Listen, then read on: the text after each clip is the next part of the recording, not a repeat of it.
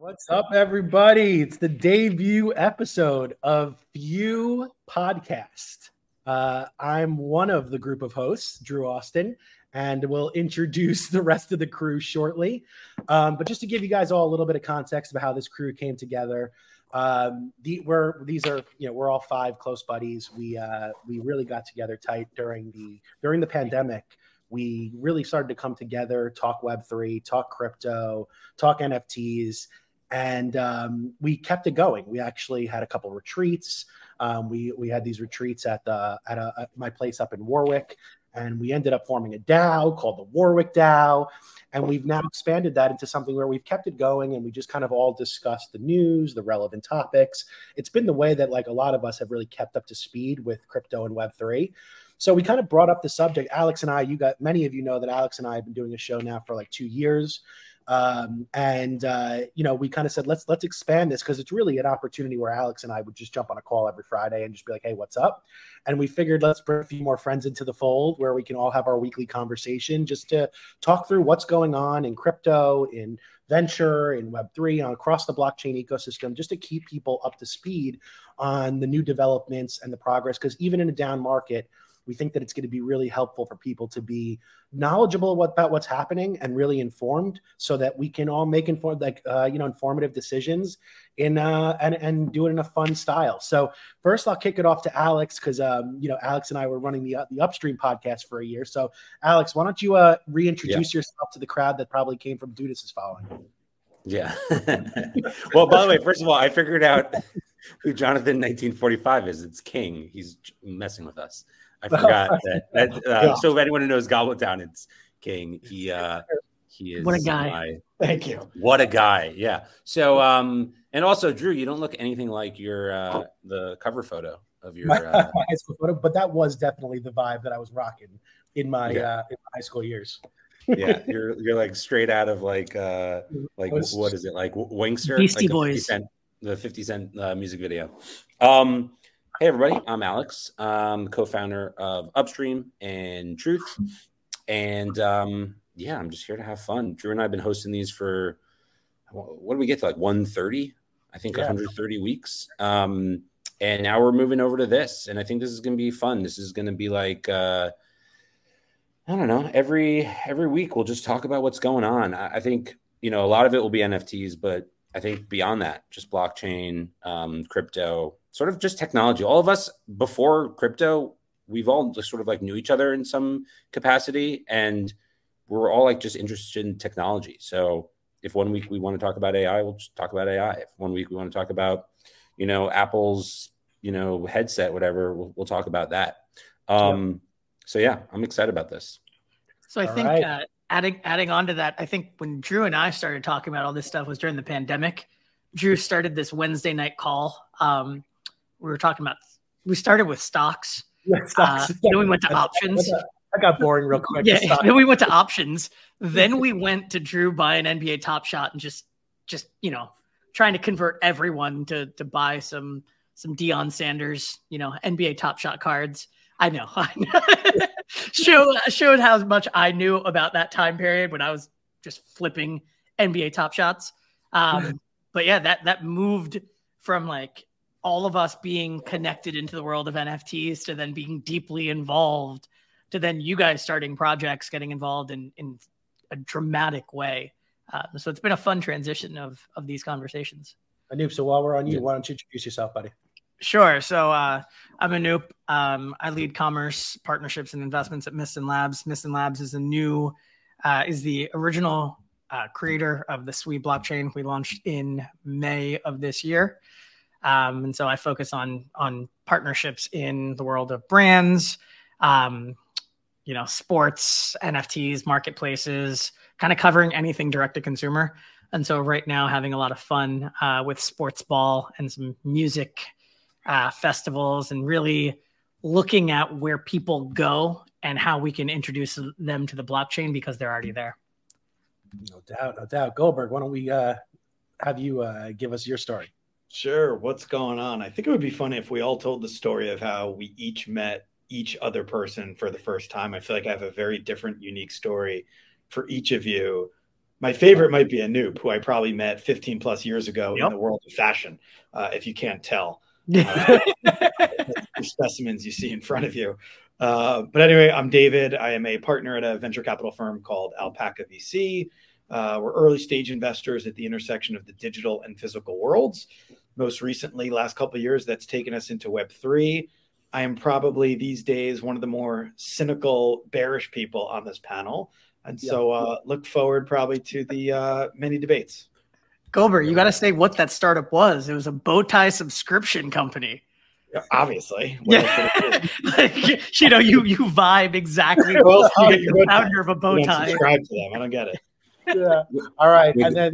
Wait, Goldberg, can you go? Are we going to go around and say how we met each other? Because I think that's actually pretty funny. I'm actually thinking. I honestly smoked way too much pot to remember all. Yeah, that. I'd have to really. No, I remember each person. Goldberg, we met in a poker room. Yeah. Yeah. Well, that was sort of the second meeting. That was like the let's meet again before we go to Miami and retire.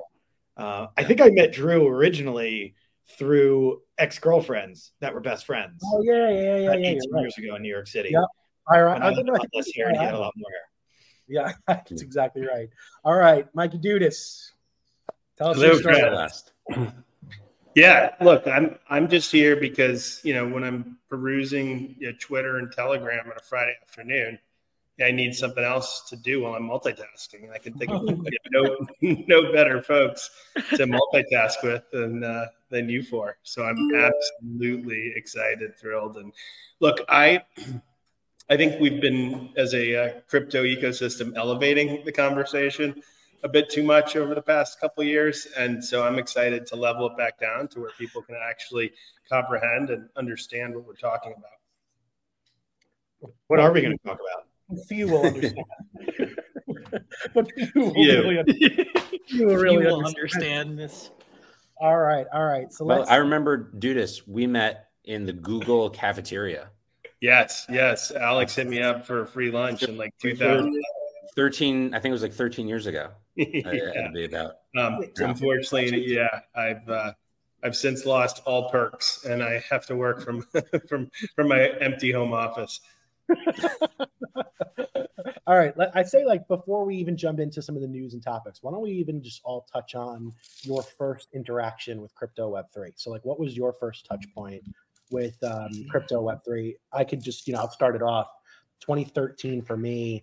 I remember the first time I ever bought crypto. I actually had to meet this guy. I was in Merrick. I went back to Long Island, my hometown. Me and a buddy, we went and had to meet someone in a court in in this kind of street where you usually meet people to buy pot.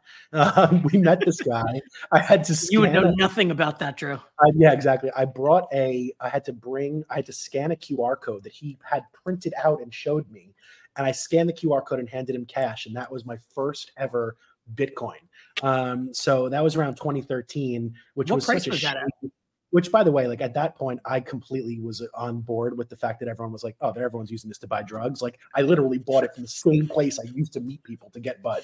So it just was a very odd situation for me. But fast forward all those years later, I ended up buying NFTs in 2018 on Super Rare, and I got really into it. And one of my friends recently was like, "You're the only person I've ever met that actually buys NFTs for the art." But I will take some. I will say that is definitely one of my things. But that was my first interaction. Dudas, what was yours? Yeah, so it depends on kind of if we're talking about crypto or Web3. My first interaction with crypto was being introduced to Bitcoin in 2013. I was actually working at Venmo at the time, and it was owned by Braintree, a payment processor. And we were actually talking with Coinbase about adding Bitcoin payments to some of the customers of Braintree, including Uber and Airbnb. And I was wowed by this notion of a global, low cost, accessible to anyone, instant settlement payment network. And obviously, that's in hindsight not what Bitcoin is. Fees are high, and it's a volatile currency, but it certainly presaged things like stable coins, and so it was a really exciting time for me, bought some Bitcoin around that time because Chamath Palihapitiya wrote a piece called Schmuck Insurance, and he said, "Hey, the world's sort of going to hell and chaos, so you should you should buy some Bitcoin as a hedge." So I did, and unfortunately, it worked out really well as a hedge if you bought it in 2013. And frankly, I think it's part of the story of today. I mean, Bitcoin is, as of October 20th today, while we're recording this, Bitcoin's up today, and frankly, I think it's because there's a lot of financial and government instability, and it looks pretty, the geopolitical landscape looks pretty unstable. So anyway, that's the really serious side of how I was introduced to crypto. The Web3 side, like many of the folks here, got really intrigued by NBA Top Shot back in 2020 and started buying some packs cheap, not really expecting anything, just collecting after I read a blog post from Fred Willison, who was an investor in Dapper. And then looked like 5 months later, and like these packs and these players that I'd paid a couple $100 for were worth like 10, 15,000. I was like, holy smokes, we got something going here. And that was my introduction to quote unquote Web3, but to NFTs. And then through that, met Drew and met a bunch of the other folks here, trading collectibles. And I think that was the first introduction to, hey, it's not just like trading these things with your friends and your neighbors and like going to physical shows, but there's this global market. And by the way, the asset itself is not static. It's this like dynamic thing that's really exciting. And obviously, NBA Top Shot was one of the first instances of showing how these digital collectibles and communities are more exciting than what came before. No doubt, no doubt. Alex, what about you? First crypto? Yeah. First time was 2010. And I got hit up by my buddy Chris Peck. And he was like, "Hey, you're working at Aviary." At the time I was working at a company called Aviary. He's like, "You're working at Aviary doing, I was like sort of doing business development stuff." And he's like, "You're doing sort of API integrations and partnerships for the photo editing API. Do you have any interest in a payments API? There's this startup we just invested in called Dwala, and they're looking for someone in New York." So I met the founder, a guy named Ben Milne, and that was the first time I sort of heard. I saw like what Bitcoin was, but that was the first time I bought my first Bitcoin. And yeah, Bitcoin was like $4. I did not buy enough not to be here right now. And yeah, I sort of had a front row seat to, the booms and the busts. I remember when Bitcoin hit like $40, we're like, oh my God, this is amazing. And then it crashed down and then went up and then crashed down. So I sort of got numb to all the sort of the booms and busts. But that was the first time I got into sort of crypto.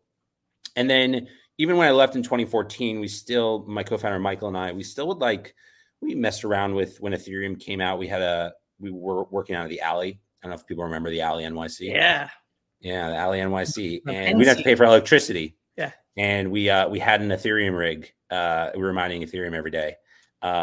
Just like, sorry, Jason, for the guy who owns the place. But that was fun. And then we played around with ICOs. Still own like random shit coins, like remember Golem, like GNT or whatever. Anyway, so we did a lot of that, and then I first got into really Web3 and crypto was I think Drew. Drew. I was living in Miami already. Although like I think I may have bought a CryptoKitty back in the day when it came out because it was like fun and funny, but I have no idea where the wallet would be for that. But Drew came to Miami, and we had known each other, but we never hung out really. And I think I knew Drew as like the Google Glass guy. Yeah, he was the Google Glass guy. Yep. And but no, so Drew came and we hung out at his hotel in the back, and he told his wife to shoo off, and he showed me Zion Williamson and John Morant, series, what it was like season 1. Yeah. Whatever's, and he was like, "Guess how much I paid for these?" And I was like, like at $5. He's like, no, I spent like 10 grand, but they're worth like 100 grand now. 1,200. I remember 1,200. Yeah, sorry, 1,200. Now he still owns those, by the way, and they're worth $12. Yeah. full circle on that one. Yeah, but that was my first Web3 experience. They are still worth 1,200. That would be the most positive NFT purchase in quite some time. Yeah, exactly. Yeah. It's that old up 1% meme. Yeah, exactly. But that was my first experience. Yep. And then Alex, you dove into Top Shot pretty hard too. I still own some. I just, I'm still there. big into that, guys, by the way, which we'll definitely talk about at some point here. Yeah. David, what was your crypto intro? Yeah, I don't know if my stories are that different from you guys, but so I was mostly an observer on like the first wave of crypto. I remember the first time I heard about it and it like started to be a real thing and create a lot of this noise was when I used to play a lot of underground in New York City. And I think you look back now and there's like a lot of correlation between those types of people, risk takers, quants. And so a lot of the people, it was a lot of like hedge fund guys and lawyers and just kind of young tech people who would play. And they'd all talk about this thing called Bitcoin and crypto. And so I bought a little bit, but I never really got into it.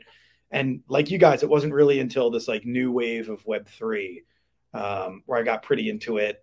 First couple of weeks of the pandemic, I started cataloging all of my own baseball, basketball, and football cards from like when I was a kid 35 years ago, brought back that mentality of the collector. And then a couple months later, heard about Top Shot, probably from like Drew and Alex, got into it for a short bit. And then, the rest is history and probably some of the stuff that we'll talk about over the next couple of months. No doubt. Do we hit everyone or Noop? Did you talk about it? Didn't mention mine. So I bought some Bitcoin. I remember on Coinbase, like that was a whole thing. I think it was like $200, but the real kind of introduction was when Consensus came in and pitched Ethereum's ICO at the family office that I was working at, and I still have that deck, and it outlines like what is possible with Ethereum in 2023. And it makes sense now, but in like 2015, 2016, it did not make any sense whatsoever. And I remember meeting with a guy named Sam Cassett, who was the chief strategy officer, and he came in and he was pitching us. And I was just sitting there scratching my head, and it was like this is intriguing. And then later that year, it was the first Ethereal. It was Consensus's first conference, and realized that like 50 or 100 of my acquaintances in New York were all moving into this world. And we were at this conference and Ethereum was at $17. And then by the end of the conference, it was at like 80. And that was like, oh, this is interesting. One, the smartest people I know are all going to work here. And two, like these price swings are crazy. It's probably something I want to get involved with. And then sort of the Web3 side, it was, as I was talking about before, that call that Drew and a bunch of people were on, that got me introduced into the world of NBA Top Shot. And then Drew started talking about art, and I was, trying to figure out if crypto and NFT art would be interesting. And I think it was October of 2020, Anthony Pompliano wrote on his newsletter about how he had a custom one-of-one done by an artist named Fewocious. And I was just like, this is interesting. If in the traditional world, art is kind curated by curators, what's going to happen in the digital world? And I was like, maybe Anthony Pompliano is one of the new curators. And so started buying a bunch of Fewol art. And so that's kind of where the art side came in. But really, it's been all this group that's helped, me make and lose a lot of money in this. All right. So let me throw something else out there for everybody. So we talked about where we got into to NFTs, and we obviously all know that this was like a crazy run, it was a crazy ride, and ups and downs, and a lot of upside, a lot of downside. Where we are right now in the market, I'd love to hear what everyone thinks about like where we are today, and like how would you describe where we are today? But the other part of it is like, what do you think? Do you think that the Web3 that we all know, that we've come to know, comes back? And what do you think is the kind of like the driving force behind the next wave of adoption of Web3? And it could be anything, but Anoop, you're shaking your head. What do you have in mind? So I think Web3 is a Medusa, comes back in different forms, but it's not going anywhere. And so I think you like that, right? It's just the first thing I thought of, but it's a different head. It's, we've seen in kind of these different iterations, and we've been in different cycles now of, you guys started in 2013, there was the ICO cycle, and then there was the NFT cycle. And it all comes down to like, we're still figuring out infrastructure, if you think about it, right? And that's where a lot of you hear a lot of VC conversations about like infrastructure companies. And, as me as like a Luddite in understanding how the back end of crypto works, I don't know why you need a USDC off ramp and, why different countries need on ramps and off ramps and connectors and all of these things. And so we're still figuring that part out to make all of the things work. But I think this next cycle is going to have a huge focus on gaming, partly because we want it to. I don't know if it'll actually happen, but we want to see, Web3 be implemented by gaming because there's so many gamers. And then I think the other part that's really going to happen in this next cycle is seeing like interesting brand use cases. That's also my focus. So that's what I think about a whole lot. But if you think about when brands got involved, it was like 18 months to the day of the NFT cycle starting. And you're even seeing like Michelin, right? Like yesterday they dropped an NFT. It's trading at 0.09. And so I considered buying it. But like Michelin is a tire company, number one. And number two, like all of us want to go to Michelin restaurants, right? Like we all want that like reservation to go to that place in Norway and grab that, I think that one closed down, but those Michelin utility of the Michelin NFT. So you can get like one of the things is you can get reservations at top Michelin restaurants. Cool. But it's also like connected into their tires, which is kind of funny. I haven't like dug into it too deep, but that's really interesting to me where a company like Michelin, where, you're kind of blown away that they're going to do an NFT, is launching a project in the deep bear market. Yeah. And what that kind of tells me is that it's taken 2.5 years for their lawyers to say, okay, it's taken time for them to find partners for it to make sense. It's fine. It's taken time to get their VP of e-commerce to agree that like they should do this, their VP of engineering, their VP of supply chain. And just like being on the side that I am, it's really hard to convince all of those people that they should do something in this. So when it actually launches, some consulting firm, some person in the company, some internal champion has really been pushing it. And so I just think we're going to see a lot more brands start to do really interesting things in the space. I think to piggyback that quickly, like I just was reading today that Epic Games is releasing their first there's the first NFT game or Web3 game that's being released on Epic by the guys who created Magic the Gathering. And like I also agree, Anoop. I also think that I think that gaming is going to be the next big driver. And I think what people don't really understand is that a good quality AAA game takes a really long time to build, like oftentimes 2 to 4 years.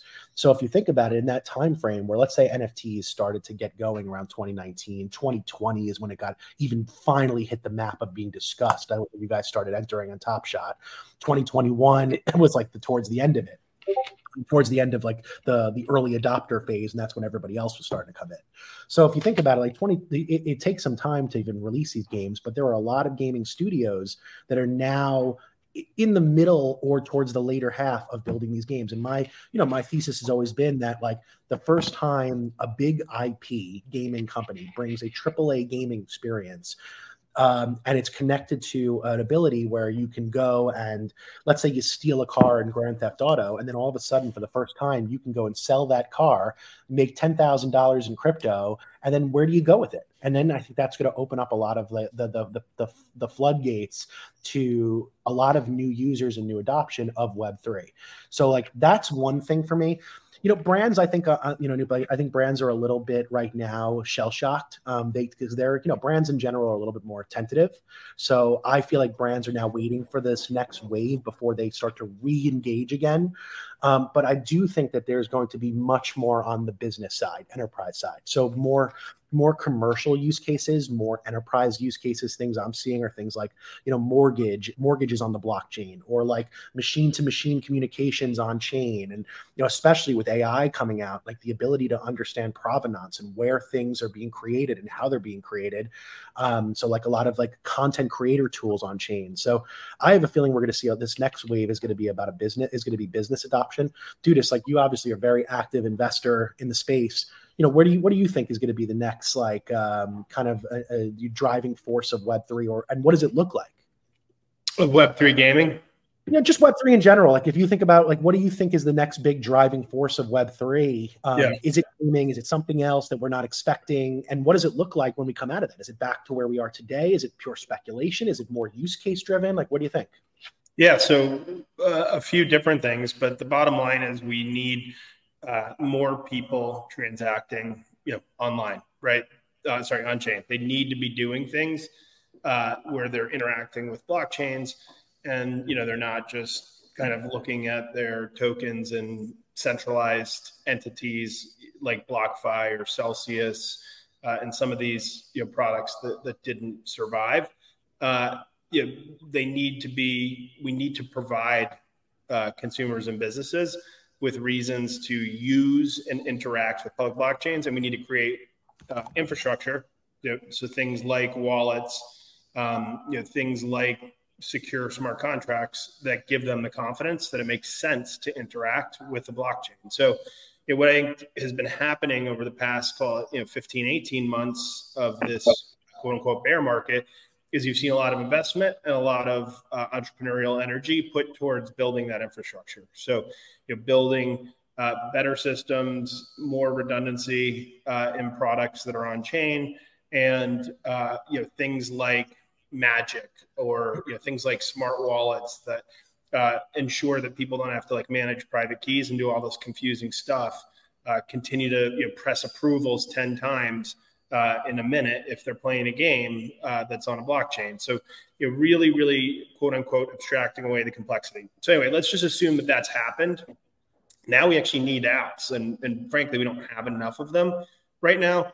And I mean financial apps, so things like decentralized finance, whether it be stable coins that offer you yield. Like today, if you look at most of DeFi, the yields, unless they're heavily incentivized by airdrop farming and things of that nature, the yields are below what you can get by keeping your money in the bank, right, and earning 5% in treasury. So it's a difficult time for DeFi, and we see people working really hard to bring some of those off-chain assets on chain, and bring in treasury yields.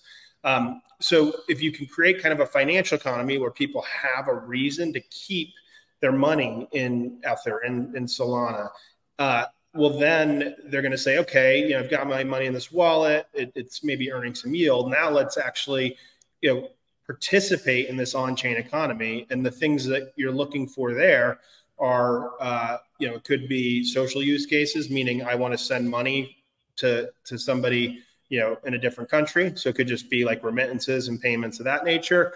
It could be the whole social thing we've seen with FriendTech and others, where there's some kind of value layer added to the social experiences that we're having in traditional, Web 2 social networks. And then you guys talked about gaming.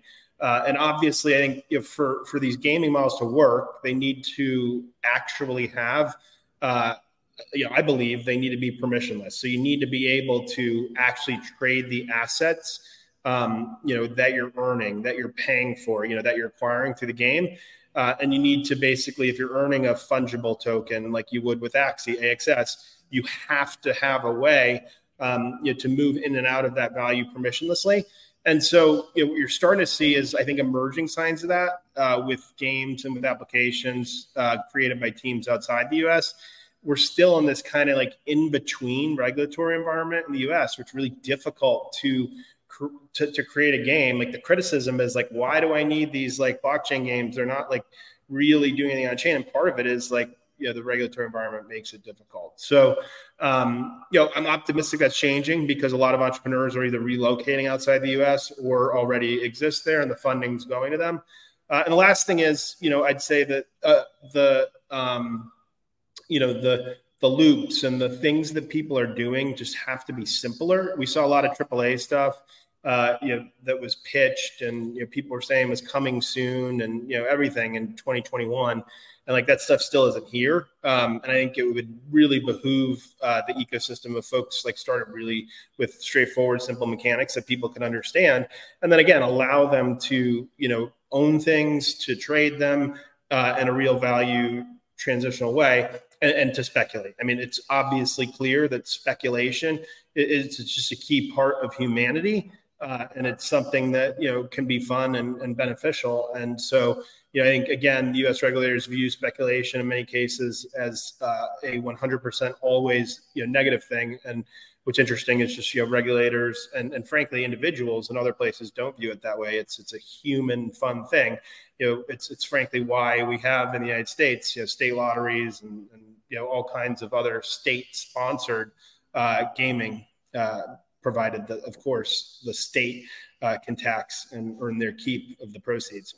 Yeah, Mike, correct me if I'm wrong here, but you were close to the App Store experience, right? When you were at Google, like, do you think that the App Store constraints, like Apple and Google, and their kind of challenges and roadblocks they're putting up, do you think that also has a role in gaming and mass adoption for Web3?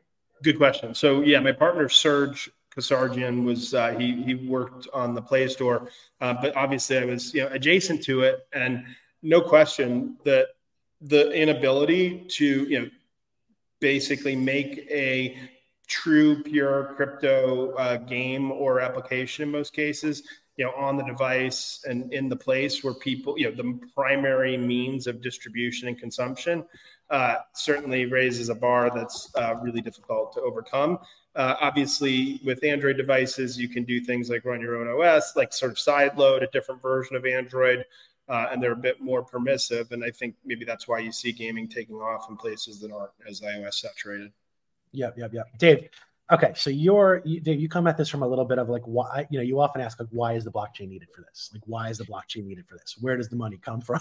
is the legendary question. But I guess I'm curious, like in a world where where we are today is like a kind of there's limited adoption. It's a lot of speculation, but there's also a lot of building going on. What do you see? Where do you see this? When we come out of this current phase of Web3, what do you think we come out into? I don't know if I know exactly what it looks like, right? If I did, I'd be building it or investing in it, and I'm trying to. But I do think it looks very, very different from what it looks like today, right? I think this world of like PFP collections, even NFTs as like this consumer-facing thing that is the project or the product itself goes away. And we shift into all of these use cases that we've been dreaming about now for 5+ years, where it's really the underlying technology that drives it. I think right now, it's more that people are marketing to a community of crypto enthusiasts. And it's like, great, I know the market. What can I sell them that's sort of like adjacent to this world? Oftentimes it's speculation and like all the emotions that drives. That's going to need to completely shift. And I do believe, as much as I'm a cynic, I'm very bullish on the underlying technology. I think it's inevitable, but it'll look very different. And I actually think it's going to take a really, really long time to get there. Not only because of the infrastructure and the time to build, but I think by definition, this is like a network effect type of environment, right? We need everybody inside of some ecosystem to be using this and to be doing things on chain for it to really be magical. It's going to take a while to get there, right? By definition, the technology itself, both the friction as well as the stigma, gets in the way, right? It's a headwind of how it's going to be hard. So we need to really run uphill through that to get to some type of critical mass to then where all of the other building starts to matter. Alex, I mean, you've been in community for pretty much at least 10 to 15 years. Do you think that the PFP movement happened because of the pandemic and like the fact that we were all looking for community at that point?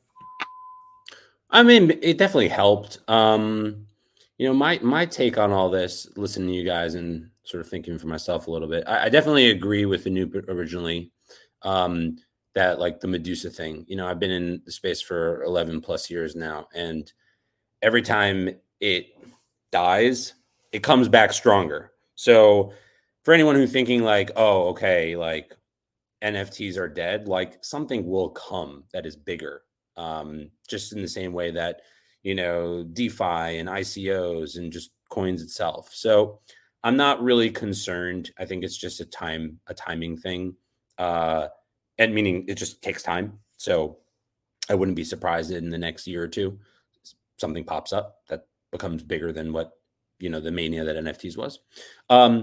My take on the next thing, though, is I don't really see, I know everyone thinks Web3 gaming, but I don't see the reason why you need to be in Web3 for gaming. Meaning, I don't think that, if you think about it, right? If you're playing the game, right, you just want a fun game to play, or you want to make money, right? If you want to make money, grinding in the game, is that going to really make you the money that you were making? I don't think so. Because like Goldberg always says, like, where's the money coming from? So like grinding in a game to make money. So you either like really want to play a fun game, but then like you're not doing the grinding to make money. Like you see all these people grinding in the Yuga stuff and then they're getting like nothing. Right. So like, and no disrespect to Yuga or anything, but just like there's not a lot of money when you grind for a game. You just except end up being for the top 10 players made and you had professional esports people coming in to play. I'm more talking about like heavy metal and things like that, the more recent ones. I'm not talking about Dookie Dash. I think that was like a fun moment. But so on the team side, you're like, all right, I'm making a game. And then like even just Dookie Dash, right? Fun game. I played it a lot.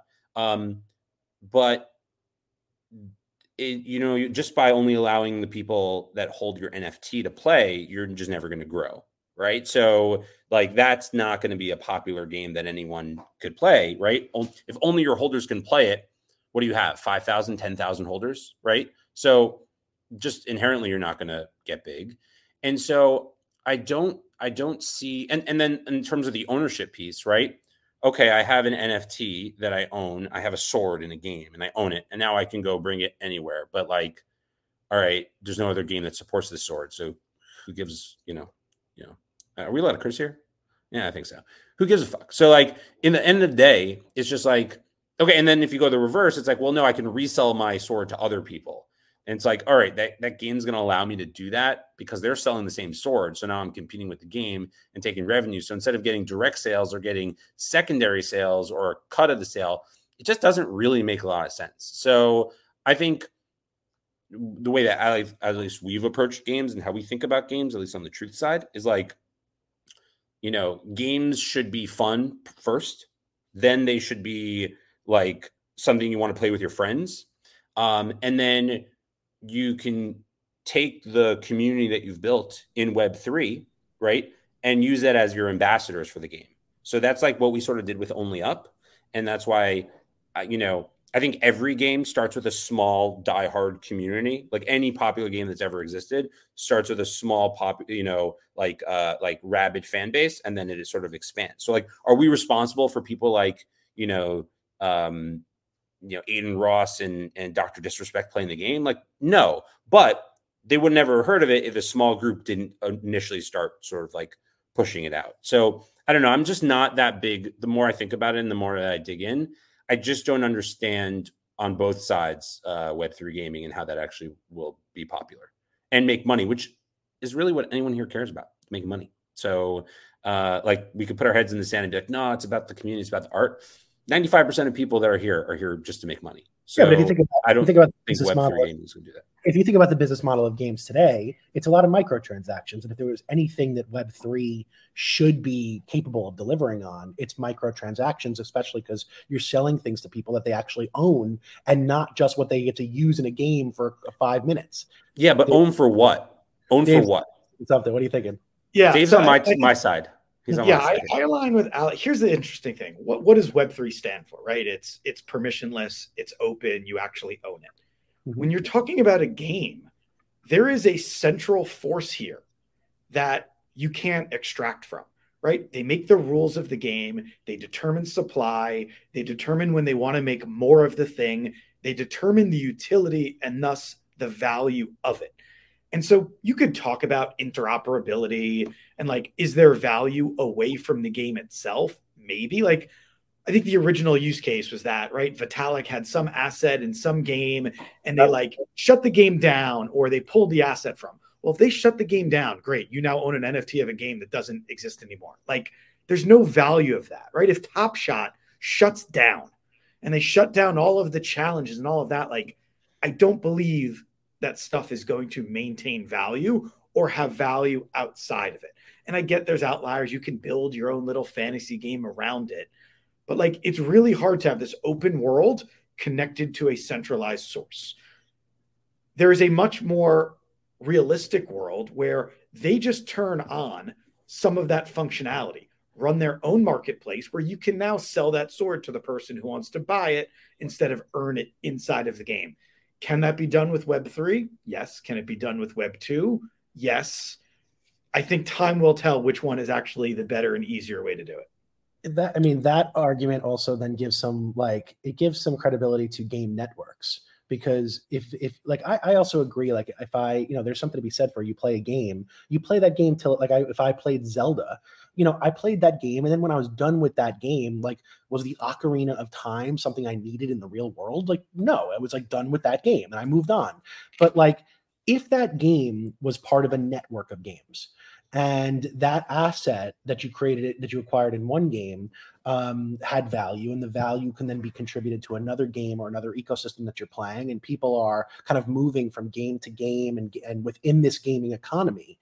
To me, that makes more sense. I think it's very hard. I agree with that. So Drew, I agree with that. I think it's something like in a future world where there's, let's say, an open metaverse where people spend time online and they're, whether it's Other Side or someone else, or like, and there's a world and it's open, or Wilder World or whatever, and you have an asset there and like you want to sell it to another person and they can use it in this open world. I think that does make sense. I think we're like a decade, if not longer, away from something like that. No, you think a decade away from a network of gaming, a gaming ecosystem like that? I think like a big enough network that like everyone spends all their time there, and there's a big enough market for this type of thing.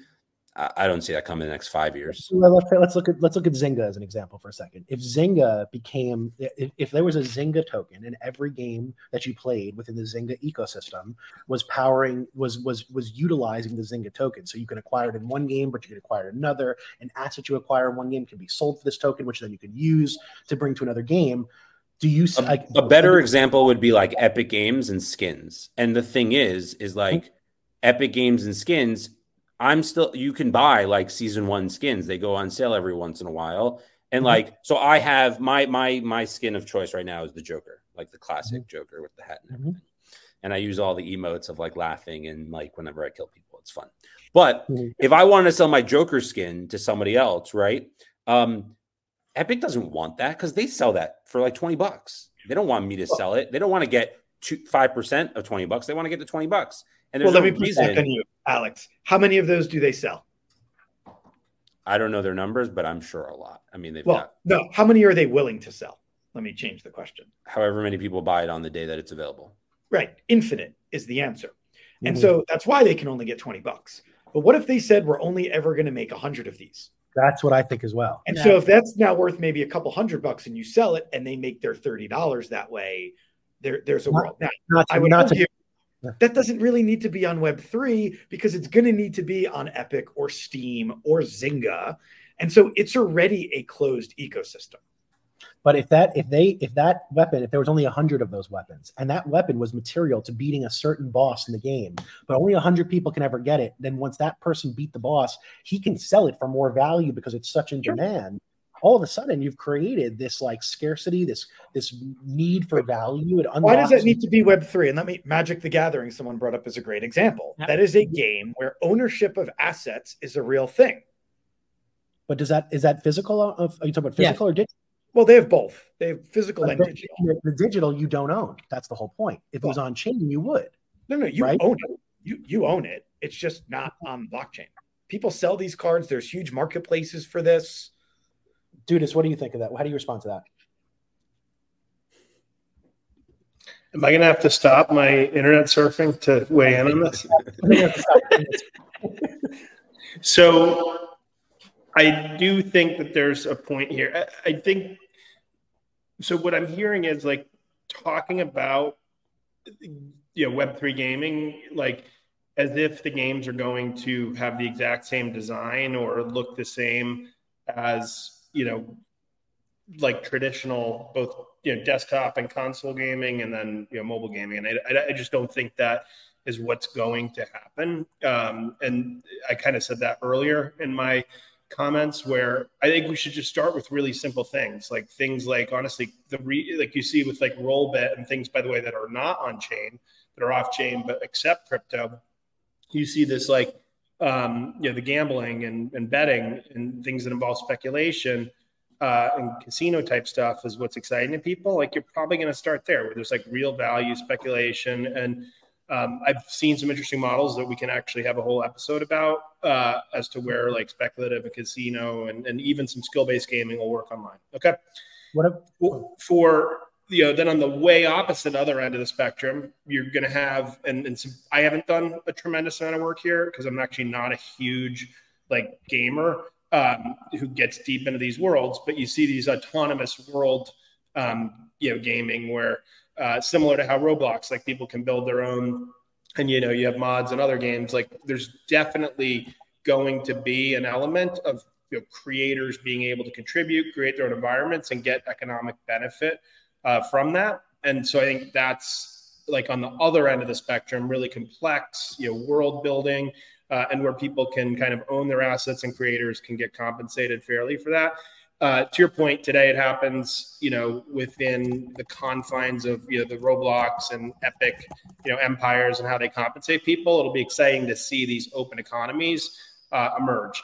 And then I think there's something somewhere in the middle, which is like games that today where you have skins and things like this, and you have a centralized entity issuing them. And to your point, and I heard everybody talking about it, the notion of like constrained supply and things of that, like there is a world that hasn't worked yet. I tend to agree, by the way, that inside this middle piece is going to take 3, 5, 7 years to figure out, but where you truly do have like, the word makes me a little nervous to say, but DAO or some sort of governance structure where the participants in the game actually have some control over the economy. I mean, this is already happening in DeFi where, holders of collateral can vote on, what other collateral can be used on Aave and can be used on Compound so that people don't put shitcoins on there as collateral and then rug everybody, right? By pulling valuable collateral out and leaving their shitcoins. What's going to happen with a number of these games is you're going to have a group of folks who care in this permissionless environment, who take ownership, who gather tokens, and then begin governance on, okay, well, what should the supply of this type of asset be?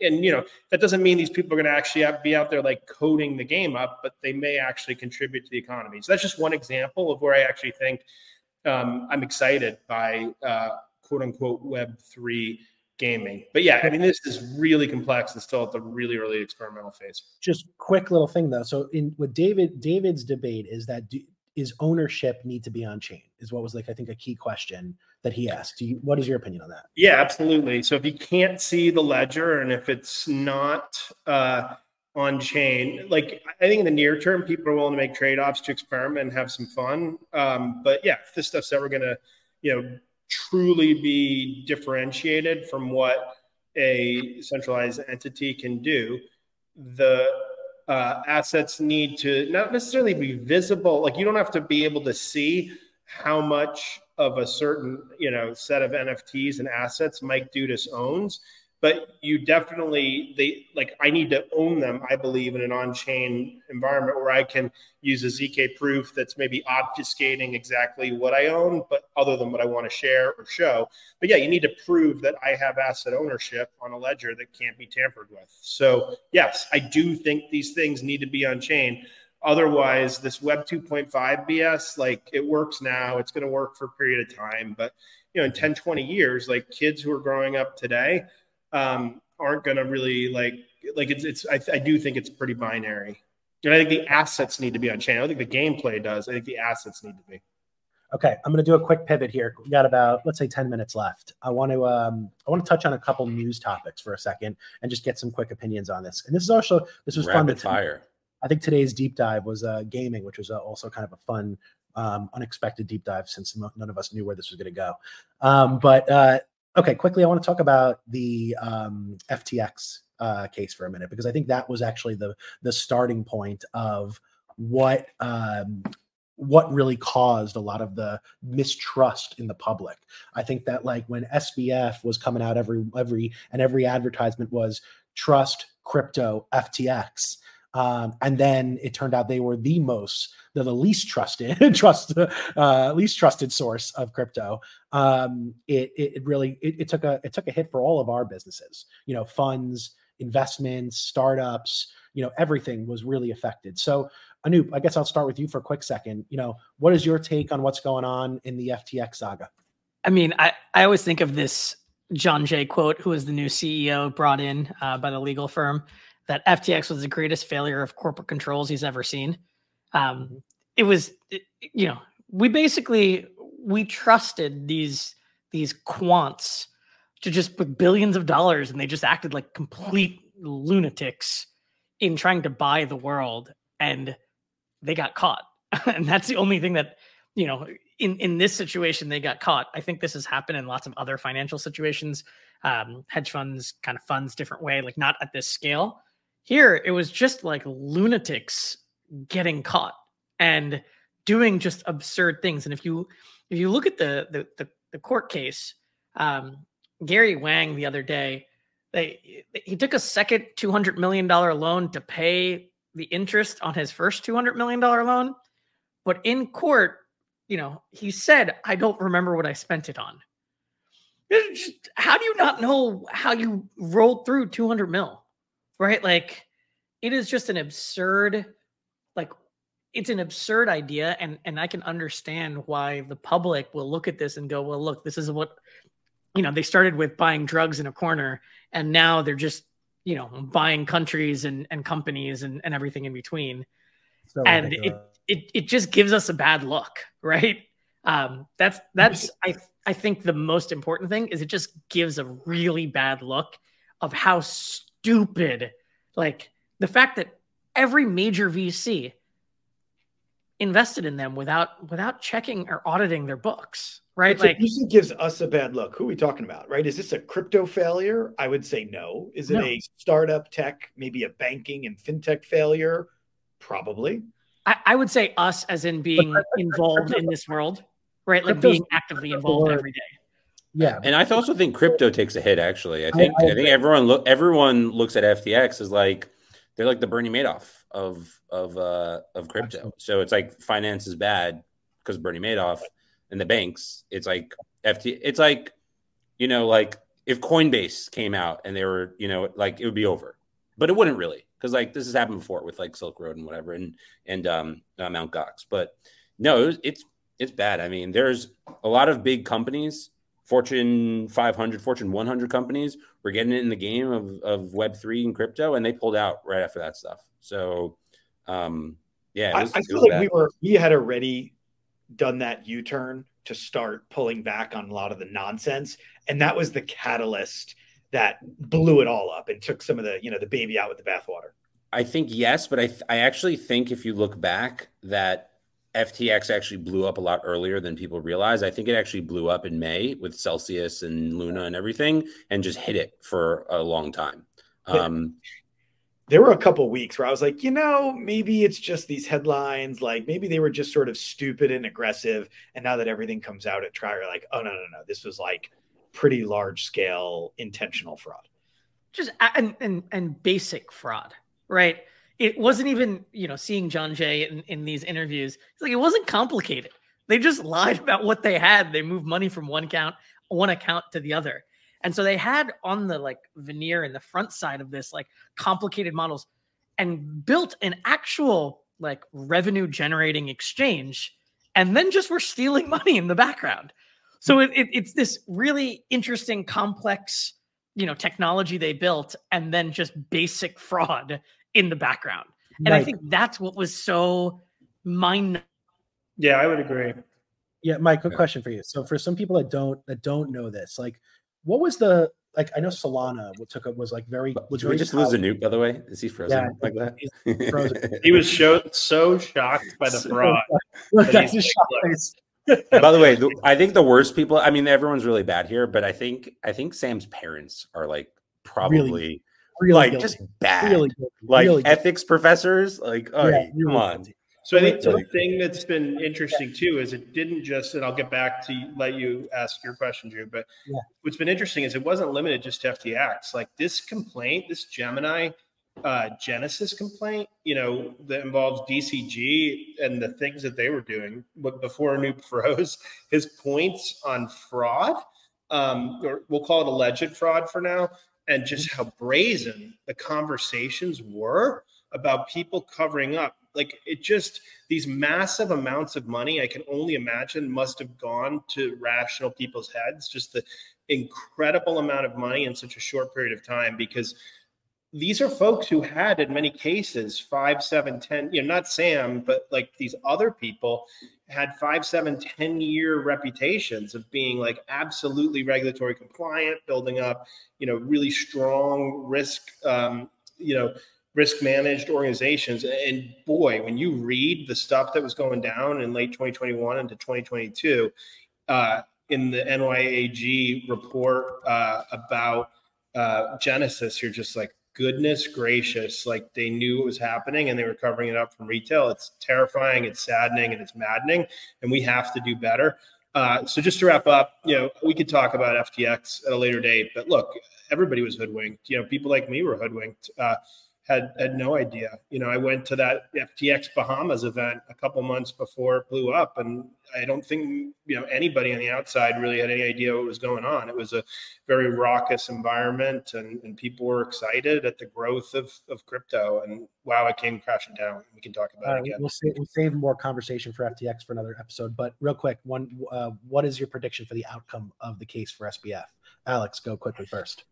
Predictions. I think he's going to shock people and he's going to testify, and I think it's going to go crazy. Where do you think it ends up? What's the result of this case? He's going to jail for a long time, maybe for the rest of his life. I don't think so. Goldberg, what do you think? Like 5 to 8 years. Okay, Dudas. It's financial only. Yeah, so I'm closer to where Alex is. I think he's going away for longer than the people who are conspiracy theorists who think the government's going to protect them. I think he's going away for. I think you can just tell by the way they're running their case and by how feeble his defense is. It's not going to end well for him, I don't think. What I want to know is where Trabucco is. Sam Trabucco. Where's this guy? He's out in a boat. He's gotten out of it. I mean, is he in witness protection? This is wild. He's gotten out of this whole thing. How is that possible? I don't know. I think we know. He knows something or someone. I'm predicting 20 years, and he spends about 12 to 13. Which then he gets out. He's still young. I mean, what is he? 30? I know a great prediction market. There you go. We got to drop some over unders here. Okay, you're saying 20 years. I'd say like 30 plus. 30 plus. Goldberg saying what? 5? 5 to 7. Another 5 to question: 7. Are the parents going away? Thumbs up or thumbs down? No, they're going to skate free. I don't think so. so. Testify against him. They deserve it. They should take half of his time. Actually, I think They see the writing on the wall. They've already started to flip. All right, There's no guys. parent privilege, only spousal privilege. All right, we nailed it. 1 hour on the dot. First episode in the books. I would tell you all what we're going to talk about next week, but we have no clue, so we'll find out then. And we're going to do the same time every Friday, 1 o'clock. Yeah. Join us. Follow us on Twitter. Follow us on Twitter. Subscribe to the YouTube channel. Like and subscribe. I've never had to say that before. Like, comment, subscribe. If you guys do comment, we'll do and our TikTok. best to respond. We grabbed the TikTok last night. So Yeah. And we're quick also gonna be question, on- guys. on Where is TikTok. this going to be available by podcast this evening? Spotify and Apple. You'll be able to hear it on all the podcasts. And Google too, right? I didn't even know Google has this podcast. I didn't either. I think this was just in the show notes. I have no idea. But yeah, All right. we'll get it all up on all the podcast platforms, guys. And if you do comment on the YouTube, we'll do our best to check comments and reply and give you context and feedback. But yeah, feel free to be with us every Friday, 1 p.m. so we can talk shop. All Later, right. everyone. Thank you.